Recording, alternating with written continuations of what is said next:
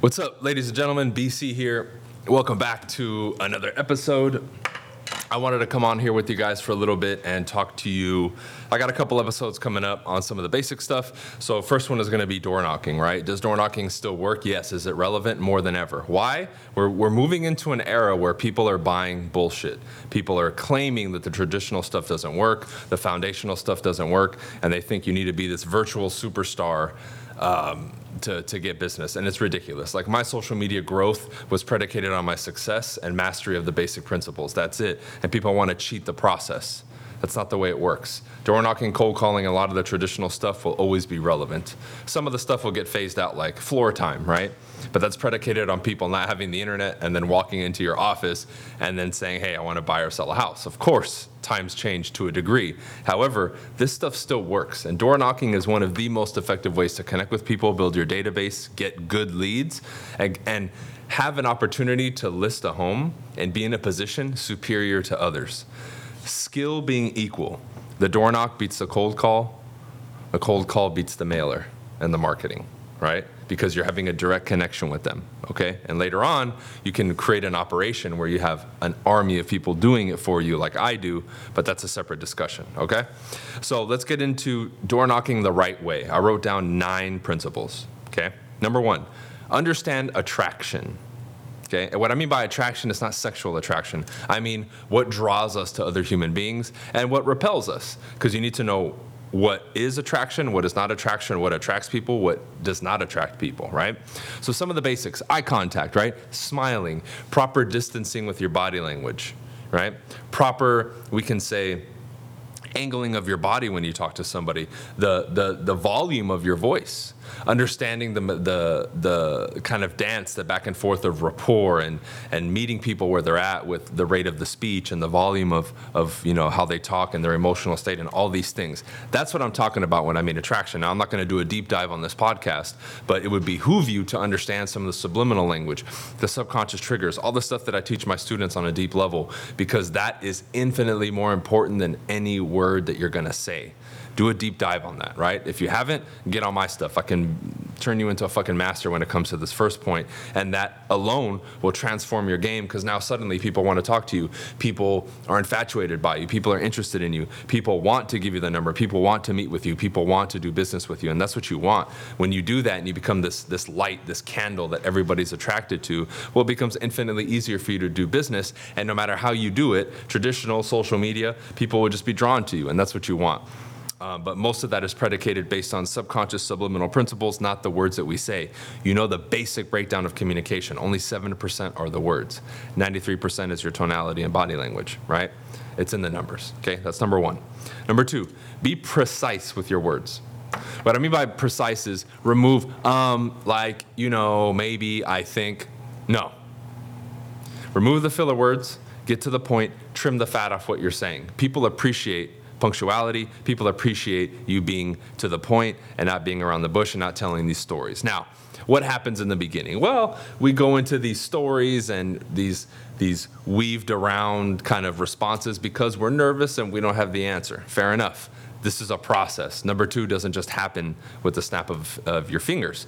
You need to improve this. You need to drill. You need to get out there and talk to a lot of people. You need to role play. You need to put yourself in the position where you have a high level of accountability, a lot of good people around you, and in a position where you will be forced to level up, because we know damn well, and you know damn well, that you're not going to do it on your own. Everybody says they're going to figure it out on your own and on their own, but they never do shit. Let's be real. Right? Get the help that you need, get around the right people, step up, do what you need to do, right? And then you will improve in this category. This is why this subject is so dear to me, right? Improvement in communication is the simplest, yet one of the most difficult things for people to do, because for you to improve your communication, you as an individual have to face your insecurities. We're now going to actively every day go talk to strangers and get rejected. It takes a lot of balls to do that. It takes thick skin. So again, we're not going to do it on our own. You have to force yourself to do it, right? Just like I did. And you put everything in place in order to create the environment and the circumstances where you will do it, okay? So be precise with your words, remove the filler words, stick to your script, and do it the right way, okay? Number 3, remove social pleasantries. That's the, I hope all is well, and to whom it may concern, and hi, how are you? And like, dude, remove that, right? when we do that robotically and mechanically. There's nothing pleasant about that, right? There's zero pleasantries in that. It's just what you're supposed to do, which I don't know who created it. It's dumb, right? Now, if we know somebody, we're in rapport, they're our friend, they're our family, of course we're going to say, hey, man, how you been? Because now we know them and there's a connection established. But to a stranger, you just walk up to them, hey, how are you? They're like, what do you want, dude? It doesn't make sense. So as difficult as it is for us to remove it because we're so programmed to do it, you need to work on that because that immediately will get you to stand out, right? If not, you'll fall into the category that everybody else does where they're like, oh, this is just another fucking salesman knocking on my door.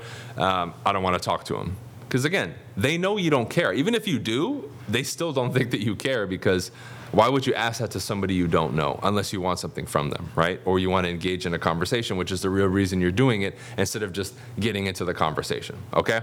So that's number 3. Number 4, stay on script. Right? I get it. We get nervous, we forget, but stay on script. The dialogue is designed to get you from hello to getting their contact information and or getting an appointment. And that's what you want. We're here to get appointments. We're out talking to people.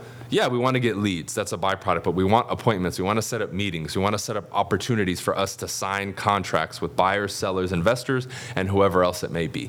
That's it. That's why we're in this game, is to do that. Okay? So stay on your script. Number 5. Create the illusion of leaving. Oh man, this is a little bit more advanced, right? But with your body language, body rocking, kind of turning away after making a second or third kind of question, taking one step back as you're talking to them. All these things give people the illusion that you're leaving. Even something as simple as talking to somebody and at an angle and then leaning on your back foot and putting your weight on it. All these things, again, subliminally and subconsciously, communicate to the person in a way where they will feel more compelled to talk to you because in their mind the whole time they're thinking, when is this person going to leave?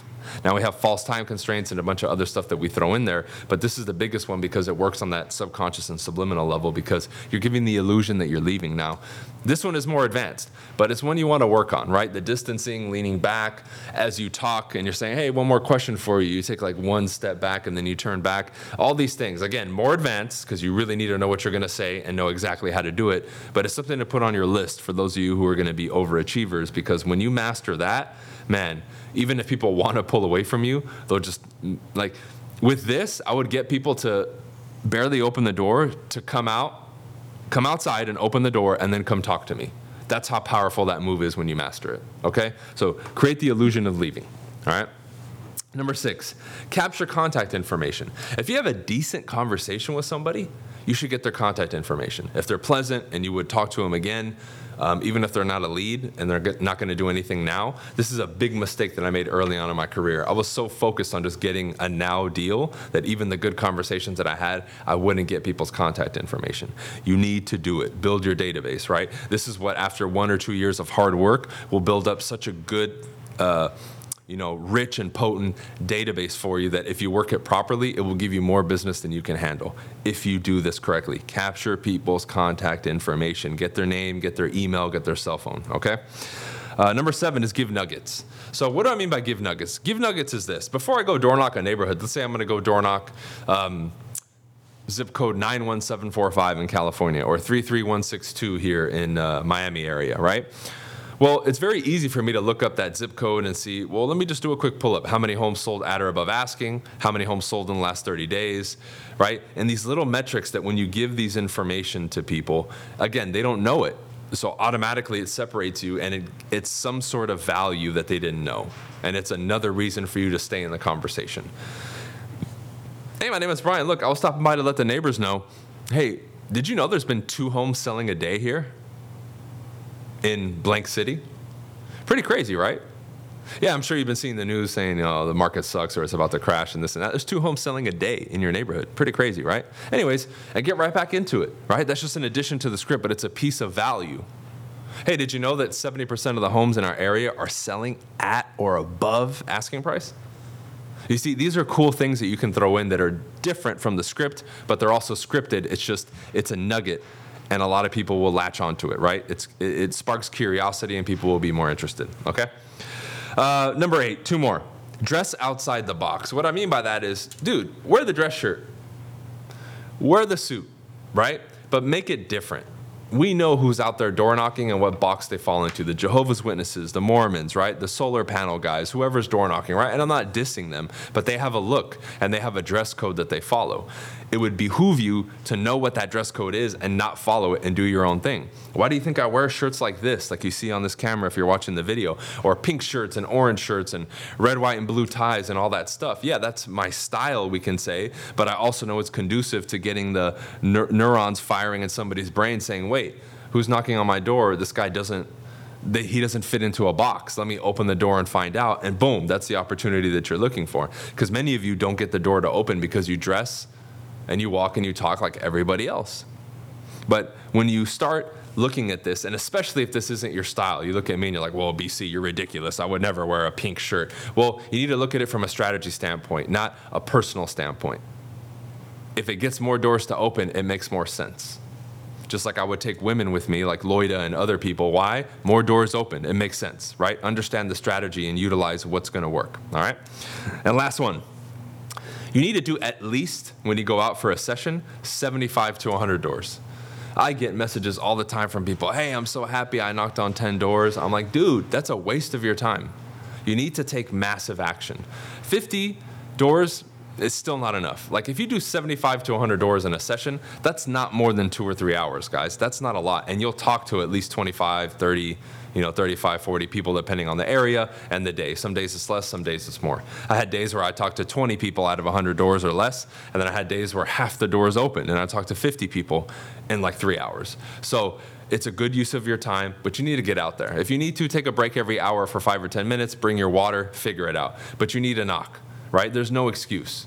Unless you're in a wheelchair or you're in that small sliver of a percentage of people following me who physically can't do it, then okay, then get a partner. You do 30 or 40, they do 30 or 40. I don't know, but you got to figure it out. For you to get enough opportunities, you need to do 75 to 100 doors per session, and you need to do it at least consistently 3 to 4 days a week, at least. Now, I would recommend to anybody, especially if you don't have a lot of business, do it 5 days a week. That gives you 2 days where you don't do it, like on the weekend. Or you pick Wednesday and Saturday where you don't door knock. I don't know. But we gotta demand more of ourselves. This whole, I'm gonna tiptoe my way into it and do 10 doors, 20 doors, dude, that's weak. That's pathetic. I don't know who's recommending that, but you need to hear the real. If you're not talking to enough people, you're not going to do business. I mean, it's as simple as that. And the reason I was able to grow early on was I talked to a lot of people. I wasn't that good. I wasn't the most skilled. I wasn't the smoothest. I didn't have the best systems, but I took so much action that I had to, by the numbers, by the averages, I had to get business, okay?